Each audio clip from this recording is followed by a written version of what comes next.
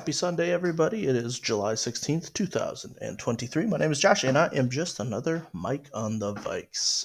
You can find me online at jlime8 on Twitter, Mike on the Vikes on Facebook, or Ultimate Drive Home, all one word, at gmail.com. Welcome to the Mike on the Vikes podcast. Like I said, my name is Josh. I'm not sure exactly how available this podcast is. I know Spotify, Apple, and iHeart are carriers of it, maybe even Castbox. I'm still trying to make sure that's all available. So if you do listen on one, but you prefer a different, if you're listening to this on something you prefer a different platform, please reach out to me and let me know so I can figure out if I'm doing that right.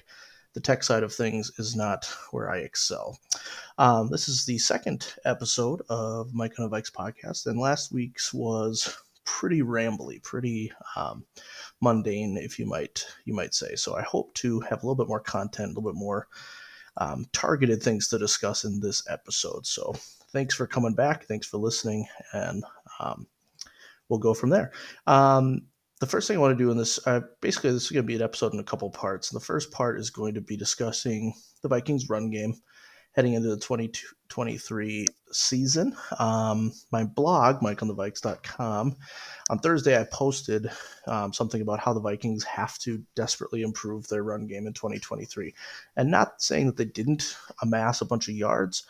They just need to get better. They need to get more consistent. And so I'm going to go into some of those things that I mentioned. If you prefer the written piece, please head on over to the blog. If not, hopefully I can explain things a little bit better now while I'm speaking instead of what I wrote. And then after that, I'd like to play a little game by myself called Because of or In Spite of. And I'm not going to give you much more than that until I get there, but just suffice it to say it deals with quarterbacks because, as you all have probably been doing lately, I've been watching, and I just finished the season of quarterback that had our quarterback, Kirk Cousins, as one of the main characters. So we'll get into that later on. So that's a little bit of a tease if that's something you're interested in. Anyway, the Vikings run game. What I said in my article, the title was that it has to improve the run game efficiency in 2023. And basically that means that our running game had moments. We had some good moments. Dalvin Cook is not a bad player, but our offensive line wasn't that terrible in running blocking per se. But we would have these moments, that we'd have these little streaks, as sections of games where we would just go 3 and out, 3 and out, 3 and out. And while, yes, there are more factors than just not having a great running game all the time, but in my opinion, I think that's one of the biggest contributors. When you are, sometimes it's predictable. Sometimes the Vikings fell into that pattern where they run on 1st and 10. The idea is get 4 or 5 yards. You have a 2nd and 5 or shorter, or 2nd and 5, 2nd and 6. That gives you a lot of options in the playbook. You can take a shot and still have a realistic and a manageable 3rd down. But I found that we had a lot of times where our 3rd downs were 3rds and 8s, 3rds and 9s, 3rds and 10s even. And while you have a great passing game, you have Kirk Cousins to Justin Jefferson, which is a very reliable 1st down conversion option. It's just not an ideal place to be. And even the best offenses, it's hard to get 8 yards when the defense knows that if they let you run the ball, they can still get to you before you get 8 yards. Like, it's just obvious football stuff. And so it sounds silly, but I do think one of the biggest areas for improvement is the Vikings run game, and not just in terms of how many yards and touchdowns they get on the ground, but more so in terms of efficiency and consistency. And my article talks about, obviously the defense was the biggest issue last year. I do think that our running game wouldn't have been, definitely wasn't the biggest issue on this team. The biggest issue on our team was our offense put up points, but our defense could not stop anybody. So our offense had to be perfect every game. And, you're not always going to be perfect. They weren't perfect in the Giants playoff loss, no, for sure. But if we had a better defense, if we had stopped allowing the Giants to move the ball so efficiently, in fact, in that quarterback series on Netflix, Cousins mentioned that, they only ran a certain amount of plays that was low for what a team in the NFL should average on offense. And so the defense is its whole other thing. And we all know that needs to get better. And we could dive into that for hours. But I think one thing that goes overlooked a little bit is our running game, because you have Dalvin Cook, who was a Pro Bowler again, who ran for over 1,000 yards. And that just seems like it's a good running game. And Dalvin Cook is a good running back, and he had some really important explosive plays for us last year. And I do mention that in my article. I don't I'm not going to hate on Dalvin Cook in this episode. He is a great running back, has been a great running back.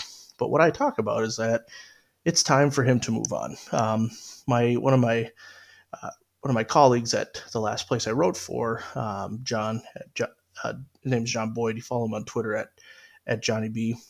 And he when we were talking about this, in the middle of last season and maybe when the offseason was very fresh, we would discuss that there are some metrics with Dalvin Cook's running that were just really alarming. So, because if you look at his overall stats, yeah, he had over 1,000 yards.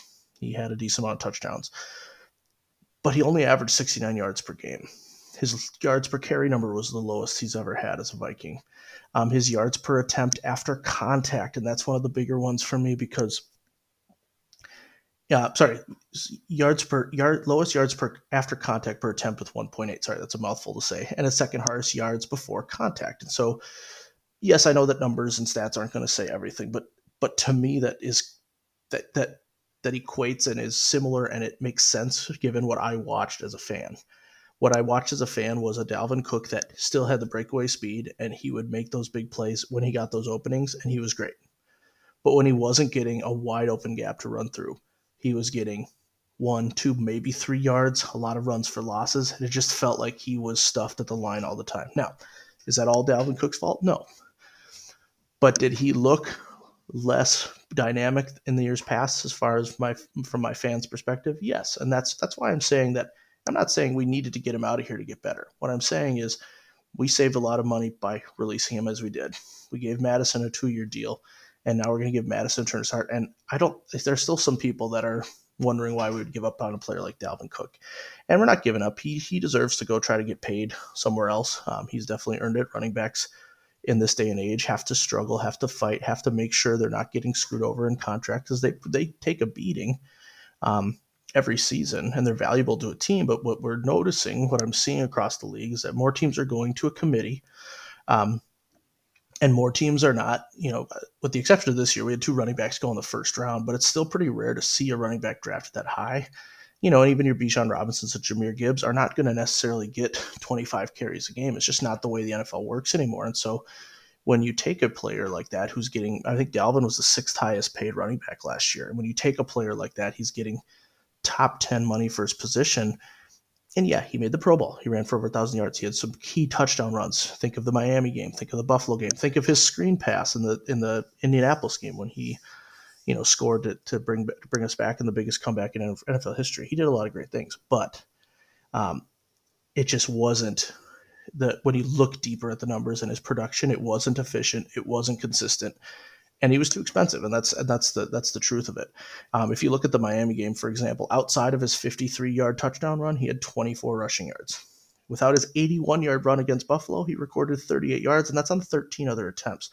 So do those big runs count? Yeah, they for sure do. Were they important? 100%. But if you really, if you pick and choose a little bit there just to see the overall picture, you're not looking at a dynamic running back that should be paid as a top 10 running back. So we gave Madison a 2-year contract. Do I think Madison's as dynamic as Dalvin Cook? Probably not. But do I think the guy that knows the playbook, who's always come in and we've never missed a step? I think it's a great idea. Give him the reins to start. And then what I wrote in my blog is that you have these 2 guys, Ty Chandler, DeWayne McBride. Ty Chandler is coming into his 2nd year as a pro. DeWayne McBride was drafted this year in the 7th round. You have these 2 guys who I think are more than capable of contributing right out of the gates as a rookie. Without going into all the minutia, when I did some film study, watched some highlight reels on Ty Chandler and DeWayne McBride, I kind of looked at their college highlights specifically. Ty Chandler had some nice runs in the preseason last year, but that's about all we have. That's a small sample size. It's not against the full competition. So I thought it made more sense to see what type of runners they were in college when they were used as their team's primary running back. And I looked at 4 kind of main things. And again, I'm not a scout. I'm not an analytics guy per se.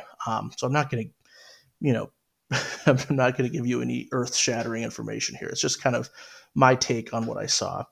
And if I looked at the speed, the vision, the elusiveness, and the receiving ability, those are kind of 4 categories I just decided that made sense for running back.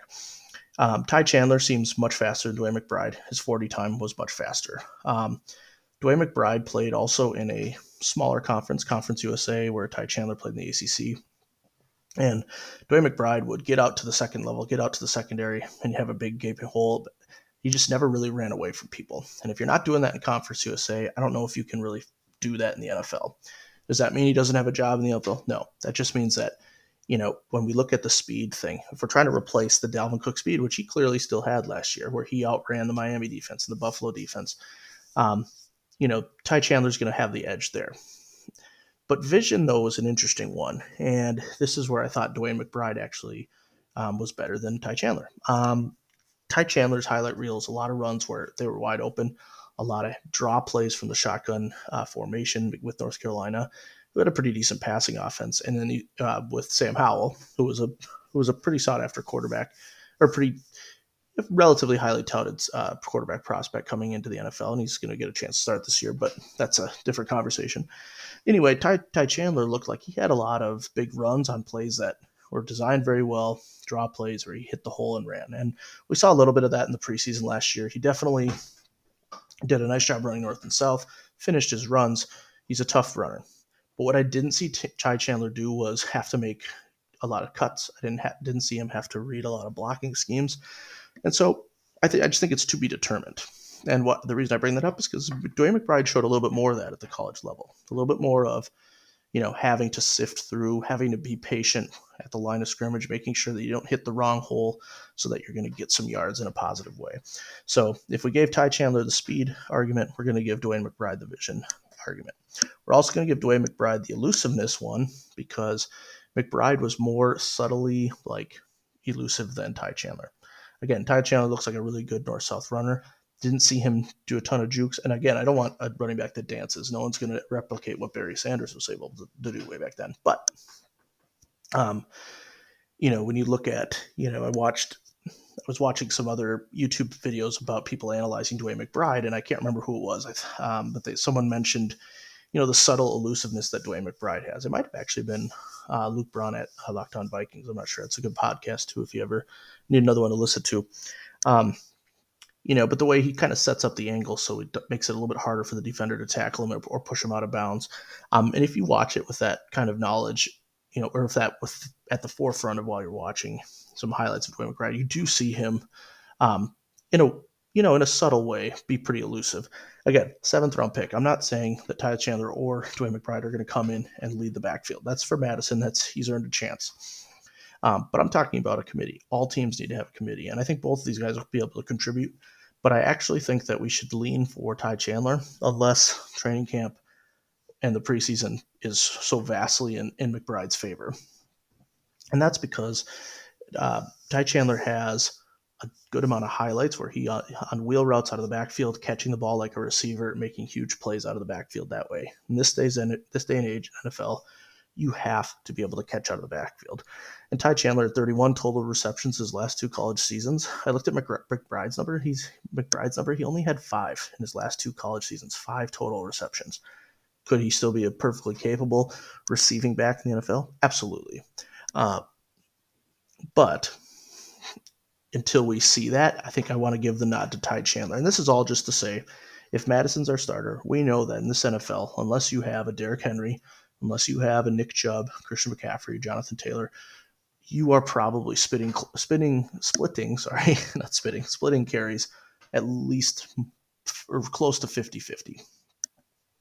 Now, I think Madison, with his experience and the fact that he hasn't had a big beating of a season, I think the Vikings are going to lean on him quite a bit. I'd like to see about a 60 to 70%,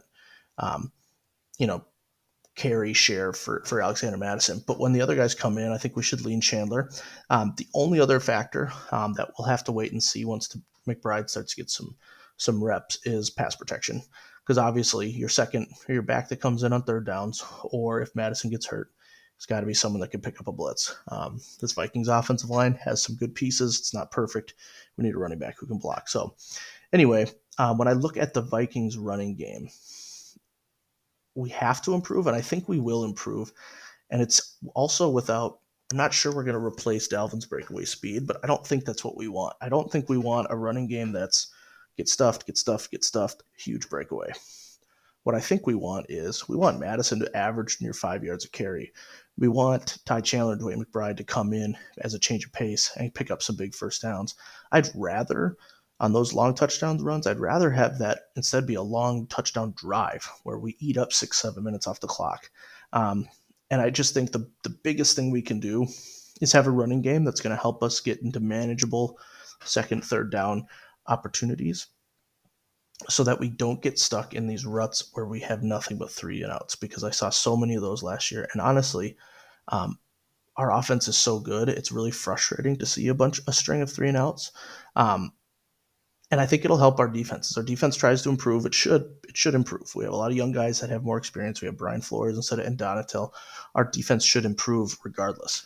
But imagine if that defense improves, the offense has less 3-and-outs, and we're putting the pressure on the opposing offense to make more plays, knowing that they really can't stop our offense. And I think it just all makes sense to me in that regard. So we have to get an improvement in the running game, and not just in total numbers, but in efficiency and in consistency. And I think we're set up decently well to do that. I don't think we need to go out and get a free agent running back. I'm not looking at Zeke Elliott right now. I'm not looking at Kareem Hunt. If the Vikings coaching staff think those guys have what it takes and they bring them in, by all means, I want them to be successful. But I just think it's time to go with more of a committee. It's time to lean on Madison, Ty Chandler, who's got a year with the playbook, and then a rookie that can provide some spark. I think that's what we go with our running game. Also, kind of not a side note at all, but something that might have been forgotten because it happened so early in the offseason. The Vikings signed Josh Oliver to a 3-year deal as a tight end. He played with Baltimore last year. It was one of those signings where it was so early in the offseason, I wasn't really diving into a ton yet. I was like, okay, that's cool. It seemed expensive for a second tight end, but everyone was like, yeah, he's a really good blocking tight end, and I was like, okay, well, that's good. But as I started thinking about the running game, I reminded myself that this is could actually be a huge signing for the Vikings going into next year, because obviously TJ Hawkinson is going to be on the field almost every play. A great all-around tight end. Quickly became one of Kirk's favorite targets. One of his a safety blanket, as people say, over the middle especially. But Josh Oliver, I watched some of his highlights. I watched some of his tape. His blocking is really good. He lived up to what people were saying. He finishes blocks. If he's just chipping a guy, he'll immediately go find the next guy. He does not stop until he finds someone to block, and then he blocks him to the whistle. He had some highlight reel catches, which, could just be flashes in the pan. I'm not saying we should, target him 6, 7, 8 times a game. But, when you have a 12 personnel look, right, when you have two tight ends on the field, I think you feel good if you have TJ Hawkinson and Josh Oliver, because you have one that's a bona fide receiver that people are going to say we have to make sure he's covered, which means you're not doubling Josh Oliver. And then you can run out of that, but you can also pass out of that. And I just think that's a subtle, not sneaky move, but I think that's a really solid move. It's not one of those splashy free agent moves, but it's one that you say, okay, this made our team better. This made our offense better. A guy who can help out with the run blocking, probably a little bit in pass protection, to kind of chip down on the tackle to help you out, and then can be available to catch a pass if you need it. I just think it's a nice way to address something on our offense that wasn't necessarily a problem, but a way to just bolster our offensive personnel, I think. Because our receiving core, especially after drafting Jordan Addison, I was as sad as anybody to see Adam Thielen go, but I think we have still plenty of firepower with JJ. I loved KJ Osborne last year. I think he's going to be better than people expect because everyone's focusing on Jordan Addison already. But we just have so many options already that Josh Oliver seems like the nice role player piece that fits in. And so I'm very excited to see how he fits in and the impact he can have. And I think that might end up being one of the bigger things we did in the offseason. So anyway, again, to sum up, we have to do better in the run game, not just on numbers, but in consistency and efficiency. And I like the idea that we're going, or should be going, with more of a committee.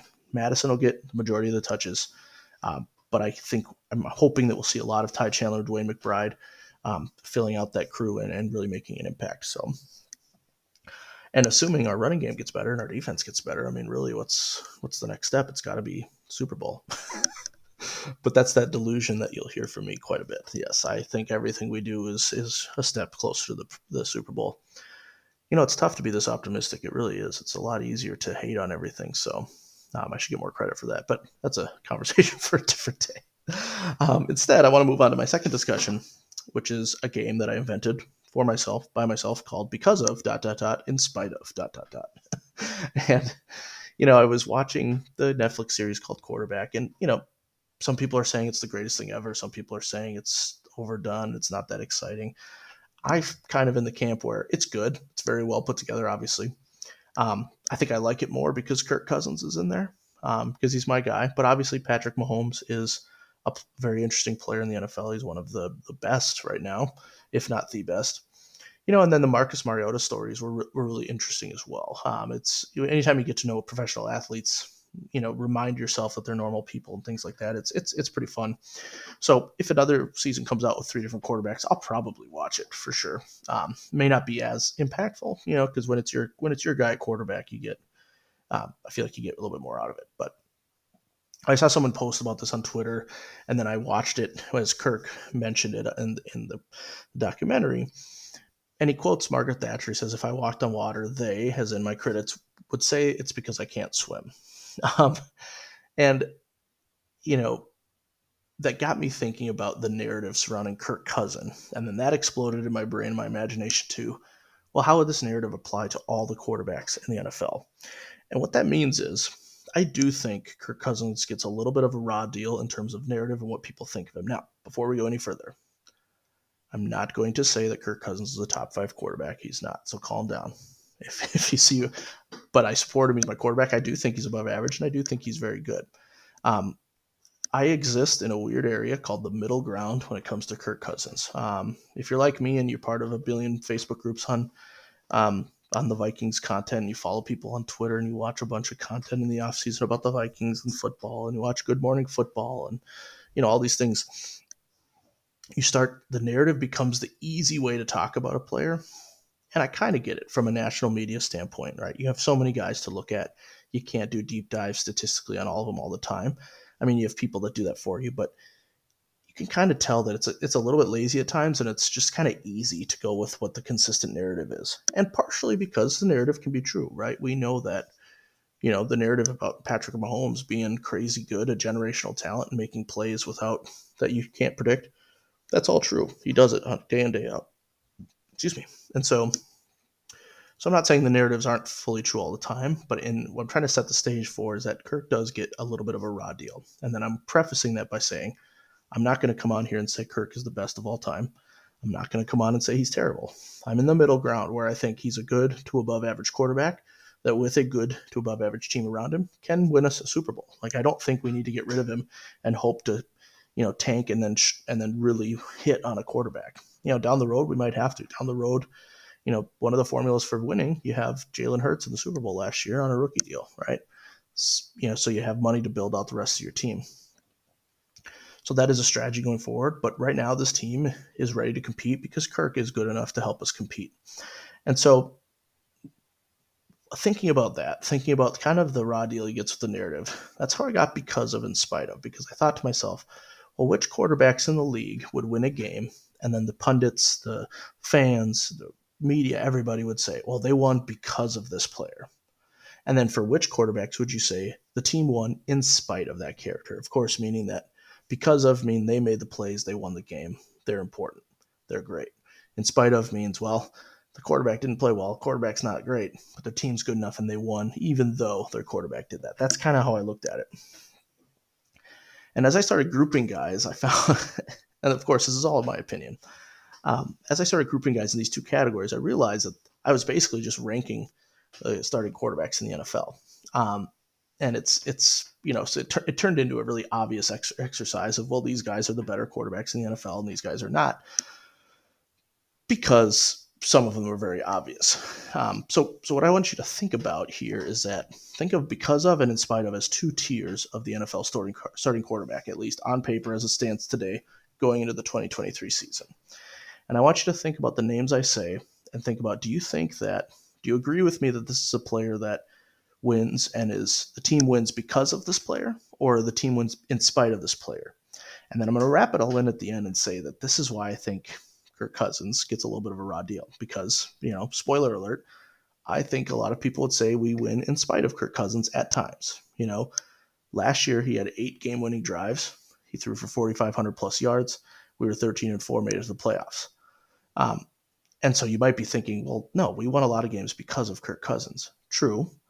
But when you look at certain plays that won us those games, Justin Jefferson was more highly talked about in terms of contributing to victories. And by all means, he should. He's the best receiver in the league. I love him, and I want to pay him forever to stay in purple.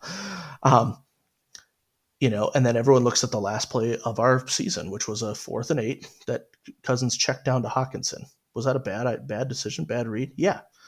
But did he even have time to make a deeper throw? The pass rush wasn't there. Our defense, we couldn't stop anyway. The only reason we had that drive to tie it up at the end anyway is because Darius Slayton from the Giants dropped a wide open crossing route because we left the middle of the field open all game. Shouldn't even have got to that point.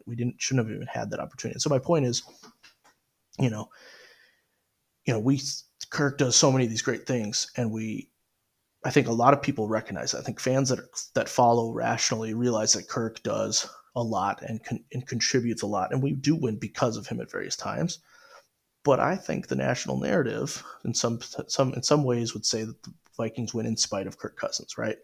We win because we have Justin Jefferson. We win because we got lucky last year and we won all those close one possession games. So, and maybe last year Kirk started to get a little bit more of the respect, and I think maybe when people watch the quarterback documentary, people are going to be affected by that. And they're going to say, well, looks like he does put in the work and blah, blah, blah. So anyway, I just thought it was a fun exercise because, you could argue with me and say, no, you could be someone that you're a big Kirk guy and you always give him credit when he leads us to victory.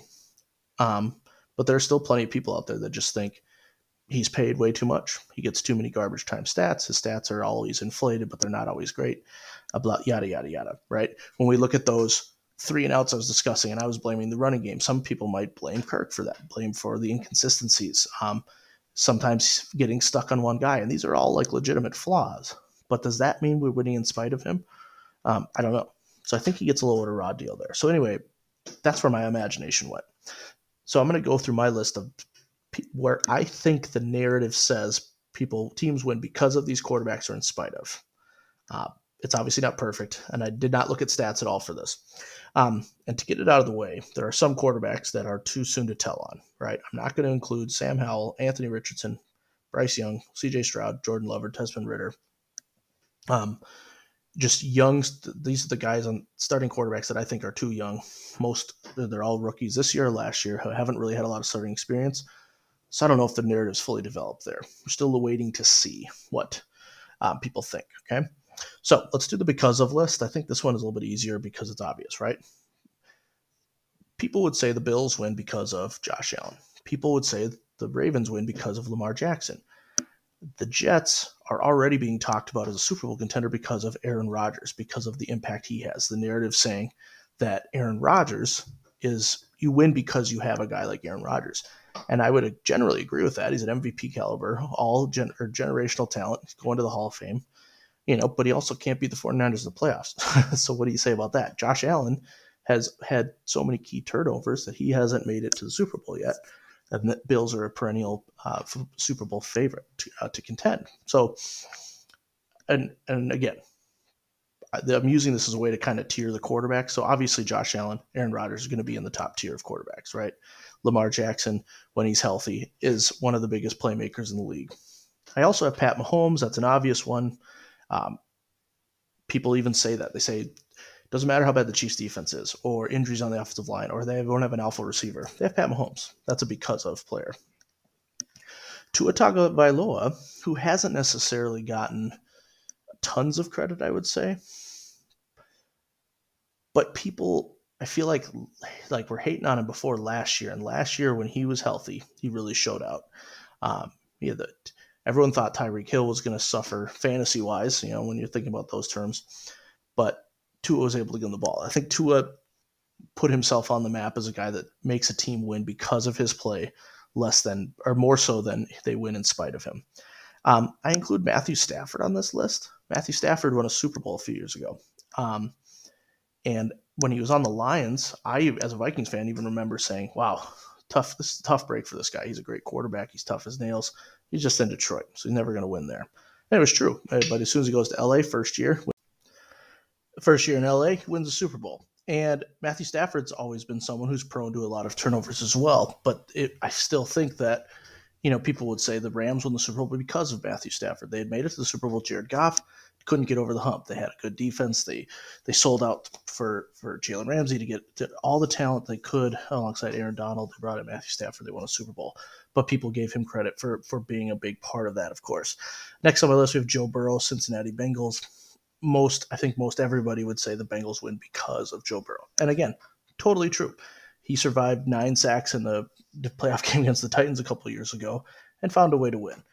So again, not saying that the guys on this list are bad. Of course, these are the top tier. I think I mentioned it briefly as I was explaining this game. Initially, I think I went into it thinking narrative was going to be kind of more like I was thinking of terms of narrative. But what I found out was that the narrative really is just how the quarterbacks are ranked, right? How you would rank the quarterbacks. All the names I've said so far would be considered top half of the league quarterbacks. Last year notwithstanding for Matthew Stafford. If Stafford comes in hurt again, then yeah, or just he's done. He's on the downturn of his career. Obviously, you're going to have he's not going to be on that list. Another obvious one is, or not obvious one actually. Then Kyler Murray is the opposite of obvious because I think some people right now are really anti-Kyler Murray with the contract situation and some of the other antics, the fact he's been kind of hurt recently. But Arizona's projected to be one of the worst teams in the NFL this year. So many people that I read and follow and talk about and listen to are saying that the Arizona Cardinals are going to be one of the worst teams in the league. And so whenever they win a game, it's probably going to be because of Kyler Murray, and people are going to think it's because of that, because of his dynamic playmaking ability. I have Dak Prescott ? And the Dak Prescott's a little bit of an interesting one for the Cowboys because, the nature of how he came to be a starter. He was a 4th-round pick, I believe. Tony Romo goes down. Dak Prescott comes in. It's a meritocracy, all that stuff. Tony Romo walked away and said, this guy is better. It was all that stuff went on. And I think we catapulted Prescott to a pedestal of he's one of the elite playmakers in this league. But past couple years, some injuries he's been battling, some turnover-prone games. But I still think the leading narrative is that the Cowboys will win games because of Dak Prescott and his playmaking ability. And maybe not. That might be one that you might be easily able to sway me because the Cowboys, especially last year, proved that they have a really good defense. They have a solid offensive line. There's a lot around Dak to support him. And so I think people started to maybe put some blame on him after some poor turnovers that cost the Cowboys some games. So that one, I put a question mark. That one might be something that might be one that I should probably change now that I'm talking about. I see him on this list, and I'm like, I don't know. But that's also because the Cowboys are going to be put under more scrutiny than other franchises just because they're the Dallas Cowboys. But we'll move on for now. We have Jalen Hurts. The Philly won because of Jalen Hurts, I think, more so than in spite of. And again, you would argue, well, yeah, but we also know that Jalen Hurts had one of the best offensive lines in the league, one of the best defenses in the league. But I think people would still say that he is on the side of they win because of him, more so than in spite of him. Now, this one's interesting. I put Deshaun Watson on this list as because of. And I don't really want to give him too much runtime, so I'm still bothered that he's seems to have gotten away with some pretty horrific sexual assault sort of things. And so I'm not endorsing him as a player. But I think just the fact, even though last year he came in rusty and didn't play the whole season, he was given a fully guaranteed contract that made him like the highest paid quarterback in the league based on what he'd done before that. And in spite of all of those allegations and in spite of the stuff that he allegedly did, which was pretty terrible.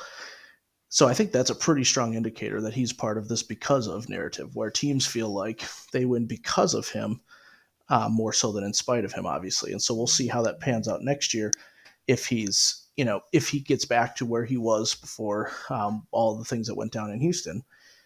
But Cleveland gave him a fully guaranteed contract, and people are expecting Cleveland to be really competitive if he's back to a top-level quarterback. I also after that I have two Justins. I have Justin Fields of the Bears and Justin Herbert of the Chargers. you might argue that, well, yeah, Justin Fields, the Bears win because of Justin Fields because the Bears are bad. Um, but he's one of those dynamic playmaking quarterbacks. This year, the Bears actually had an offseason where they try to provide for him. So this will be a pretty big year for the Justin Fields narrative, because you still have people that don't think he's taken enough steps, and then there's people like me who thinks that with a team that's improved around him, he's going to be really great. But I do still think, and maybe this is just my personal narrative, I do think the Bears they'll win because of him, and what he's able to do. Justin Herbert, the Chargers had to overcome a lot last year in terms of injuries on the defensive end. They should have had a much better defense than they did. Some people would say that Justin Herbert and the Chargers win in spite of their coaching. There was a lot made to do about the coaching of Brandon Staley and the Chargers last year, and how many times they went for a fourth down, and at the times they did that, and things like that. So that's another endorsement of the Justin Herbert. You win because of Justin Herbert. And then the last one on my list of win because of is Trevor Lawrence, because you have a quarterback who was drafted with the expectation that he's going to be a starter for the next 10 plus years in this league. And so anytime you have a player like that, when they do well, as he started to do last year, people are going to say you win because of him, especially considering the coaching nonsense they had the year before with Urban Meyer in Jacksonville. So you have Trevor Lawrence on that part of the list as well. And again, before I move on to the in spite of list, you're going to hear the names upcoming and you're going to say, well, yeah, you're just ranking the quarterbacks, Josh. You're just saying what I just listed were the best quarterbacks in the league, perhaps, or some of the best.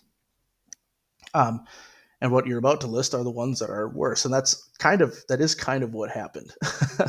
I think I mentioned at the beginning, my imagination was talking about narrative, but as I started to put guys into these narratives, it kind of turned into a tiered ranking, right? You have the tier I just laid out, and these guys are specific or considered, I guess, better than the guys I'm about to list. The reason I wanted to list all of them, I want to bring it back to Kirk here a little bit, and then I'll get into some stats in a second. But I do think that there are some guys on that list that I'd rather have Kirk over than them.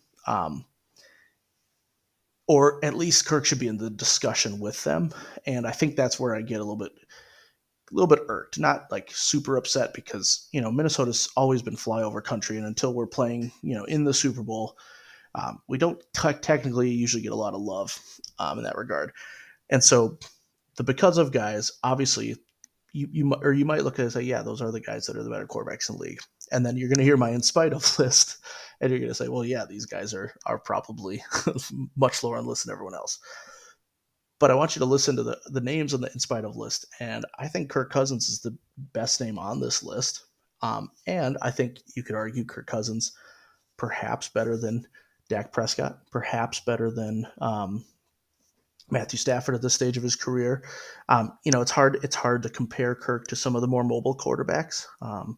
Even like Trevor Lawrence, who's not considered a mobile quarterback because of his youth and because he has proven it more, like the running ability. And I think, I didn't want to simplify to that, because the fact that a lot of the guys in that because of list are I put quarterbacks that have running ability, that create plays, that it's kind of important in this day and age. And I know Kirk doesn't do that. And so that's why I'm not going to put him above, he's not going to go above Lamar or Josh Allen or Pat Mahomes.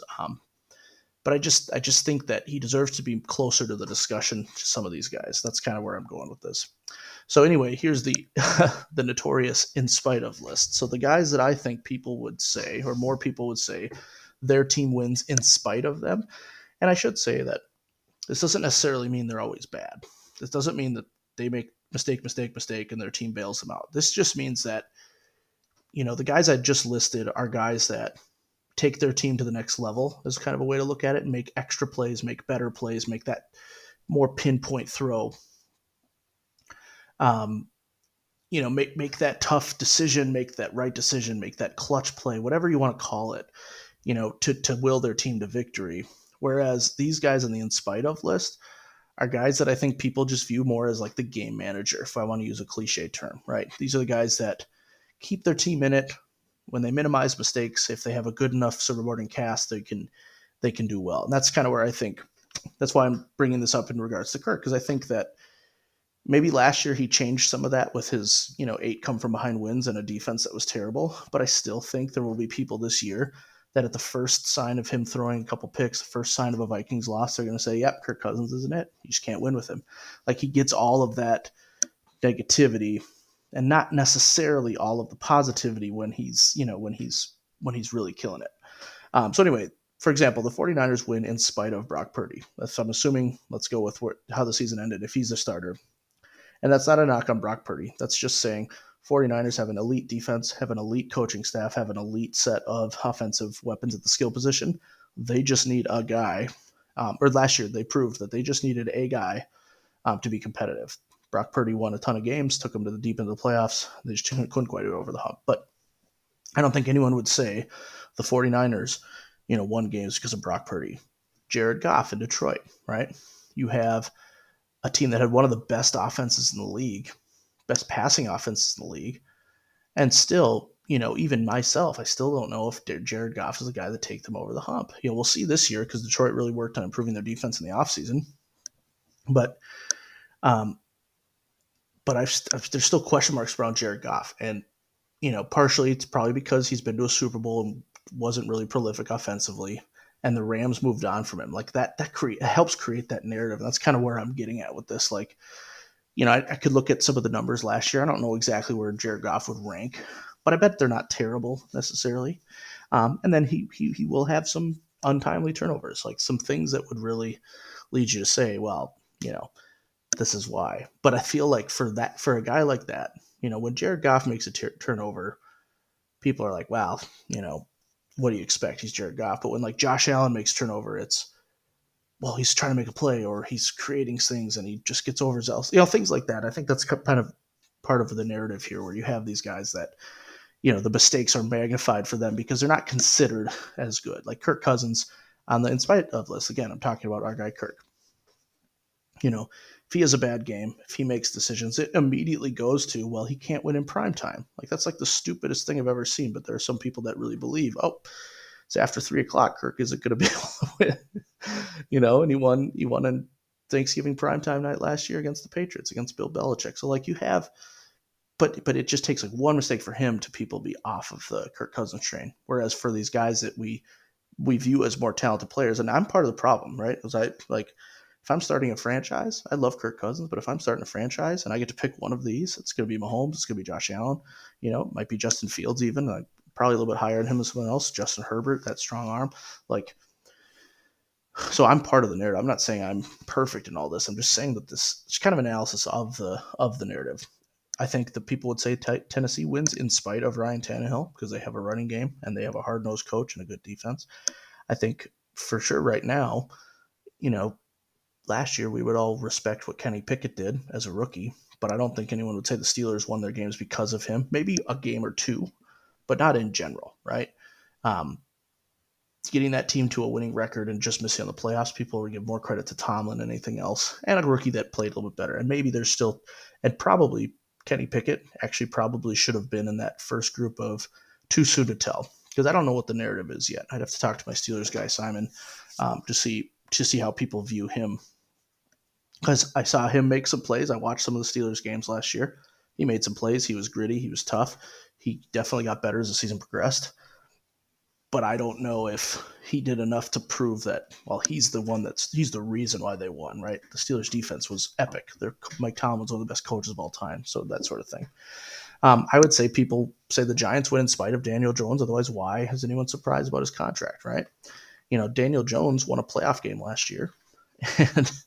And you look at his receiving core, and it's the classic case of, well, who are we going to get Daniel Jones to throw to before we say that he's a bust, right? Instead, he got a contract. So whatever that tells you, I still think the national narrative is people aren't going to look at Daniel Jones and say, oh, yeah, he's a guy that's going to take this team to victory. Mac Jones. We even said it when he was drafted. Mac Jones is a guy going into the Belichick system. So Belichick's going to coach him up to be decent enough, and he'll work his magic, and they'll be competitive. But no one's going to say that Mac Jones is going to lead this team to victory a week in and week out. Baker Mayfield's an obvious one because he's a journeyman at this point. Never lived up to that first-round hype. Derek Carr has had some really good numbers playing in a really tough division. And even that's not enough for people to say, yeah, he's just not there, right? People would say that they're not like the Raiders aren't successful, and he's part of the problem. Like, he's not willing them to the victories they do get. He's kind of part of the issue, is how it was seen out of at least out of Las Vegas last year specifically. And we'll see how he does in New Orleans, because I think that team is going to be sneaky decent, especially in the NFC South, which is wide open. Russell Wilson, and this is more so because it's funny, because Russell Wilson fits the mold of someone who should have been in that top tier of the win because of. But his year last year was so bad that I couldn't justify putting him in the camp of winning because of. I mean, the Broncos were competitive in spite of him last year for sure, and in spite of their coaching and things like that. So Russell Wilson could be a mover this year with Sean Payton, I think, and a fresh start.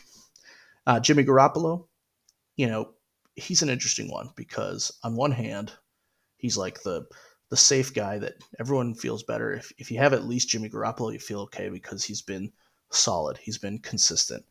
But he's also someone that, is just not, he's never been viewed as a guy that's going to take a game over. He's been viewed as the game manager. And that's kind of what I meant when I said in spite of. I think I mentioned earlier. You're winning in spite of your game manager quarterback. They're not making the plays to take you to victory, to will you to victory over a better opponent or a tough situation or any sort of adversity on the field. They are there to keep things running smoothly. And as long as things run smoothly, they can win you games. But the second things fall off is the second you say, well, they're not capable of taking this team to the next level. And then I have Geno Smith on there. I loved that Geno had a little bit of a renaissance last year. I love that. I don't like Seattle at all. My buddy and I call them the Sea Chickens. I don't know if that's offensive or not, but so the Seahawks. But, it was good to see a guy that's in his early 30s who's been a career backup actually get some notoriety as a good quarterback, and one that was very good for a while and got to the playoffs. But again, I'm not sure the narrative is that the Seahawks win because of him. Maybe for some of the games, but definitely no one's expecting the Seahawks to come in next year and run the table and get to the Super Bowl or anything. So anyway, that's, I think, all 32 quarterbacks, at least as it stands on July 16th, that would be starters. I might have missed one or two. I tried to count, but just in case I counted wrong, I'm not a math guy. Counting to 32 could be tricky. And then you're probably thinking, well, you just listened to all that, and all it did was say, yeah, it's obvious. You have 32 starting quarterbacks. The top 15, 16, maybe 17 are startable. The rest of them, you wish you had a better one if that's your team. But it was all to say that if we look at the because of or in spite of categories, I think that Cousins should be, especially last year, should have been bumped into that because of category. But because there's such a narrative about him, about his flaws, about his inability to run and make plays out of the pocket, and the fact that, and when he got paid after leaving Washington, everyone said, well, his stats are so good because he's always coming from behind and he's always trying to do that. And yeah, I mean, last year he came from behind 8 times, led the league in game-winning drives.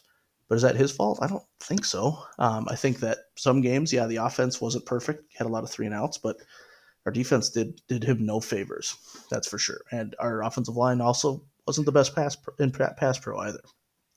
So I don't know why I felt the need I had to defend Kirk, but I just feel like I'm trying to take a rational approach because, again, I spend a lot of time online seeing people say Kirk is the best and a lot of people saying Kirk is terrible. And I don't think either of those is true. I think that he is, at the bare minimum, a top 15 quarterback. I think last year he played like a top 10 quarterback. Is he top 5? No. Is he going to be top 5? No. But can you win a Super Bowl with a guy that's right around a top 10 quarterback in terms of stats and production? And I think the answer is yes. And I think that, which is why I feel confident in our team competing this year. If I look at some of the numbers, I pulled some stats for this. Kirk was 4th in completions last year, 4th in total passing yards, 5th in TD passes. So those are some really good numbers in terms of production, right up there with some of the elite. Our offense was close to elite. He did tie for 2nd in interceptions. But if you look further at that, he was sacked third most among quarterbacks. So there's the pressure factor when you talk about interceptions, and some of the other top interception throwers in the league, Pat Mahomes, Josh Allen, like guys that we consider these generational talents, but when they throw an interception, we forgive it a lot easier than we do Kirk, right? And again, I get why people do that because they have a better chance of on their own making up for it, I suppose. But I don't think they should get a free pass for that, right? You have a guy that, it's kind of like, if they're going to be a gunslinger, if they're really good and they win more than they lose, we give them a lot more credit. Kirk's actually in the top 25 all time with game-winning drives at 28. Excuse me. And so I think I've repeated myself a handful of times, so I'll try to wrap this up. But I'm just kind of looking at the narrative and saying there's a little bit of a hypocrisy because, people are biased towards youth. People are biased towards like elite athleticism and talent like that. But I think Kirk deserves a little bit more respect when it comes to where he should be, how he should be viewed by the league, right? Or people watching the league. He has won a game in the playoffs. And while, last year didn't end well against the Giants, I'm not blaming Kirk on that 4th and 8 for losing us the game. Yes, that was the last play. Yes, it was a bad play. But there's no reason that if we were as good as we thought we were, there's no reason that Giants team should have been in that position. We should have been the team trying to close out them on a last-minute effort and not the other way around. And so I just feel like you have to look at, if you can look at Kirk rationally and you can see that, he's not the best, he's not the worst, he's somewhere in between. And I think he's on the above average side of in between. And I think that I'm hoping that we see more of that this year. Because last year I saw Kirk Cousins that was a gamer. I talked about this with some of my Vikings buddies that, his numbers have always been decent. And maybe even a few years ago, I might have agreed with the people that he was overpaid. But last year I saw Kirk Cousins stand in, take hits, and make just unbelievable throws under pressure. Does it help to have Justin Jefferson? 100%. But but that doesn't mean Kirk wasn't also doing his part. And so I think that going into the season, I think we have to keep a level head about Kirk Cousins and knowing that if we improve the other facets of the game, that he's going to bring a consistency that can help us actually win some playoff games this year. And so I can't wait to see what we do next year because he's above average, but he's flawed. So anyway, hope that didn't bore you too much. And please let me know if you heard a name in the because of or the in spite of that you disagree with wholeheartedly. Let me know because I guarantee that in my rambling, I made some mistakes on things and maybe said some things I might change my mind on later. So who knows? But if you made it this far, as always, appreciate you listening. Again, my name is Josh. I'm just another Mike on the Vikes. And you can find me on Twitter at JLime8, Mike on the Vikes on Facebook, MikeOnTheVikes.com for the blog, or shoot me an email at ultimatedrivehome@gmail.com. If there's nothing else, have a great rest of your last couple hours of your Sunday evening. Enjoy the week. And we're officially only 1 week away from first people getting to training camp. So football, folks, is almost here. Peace.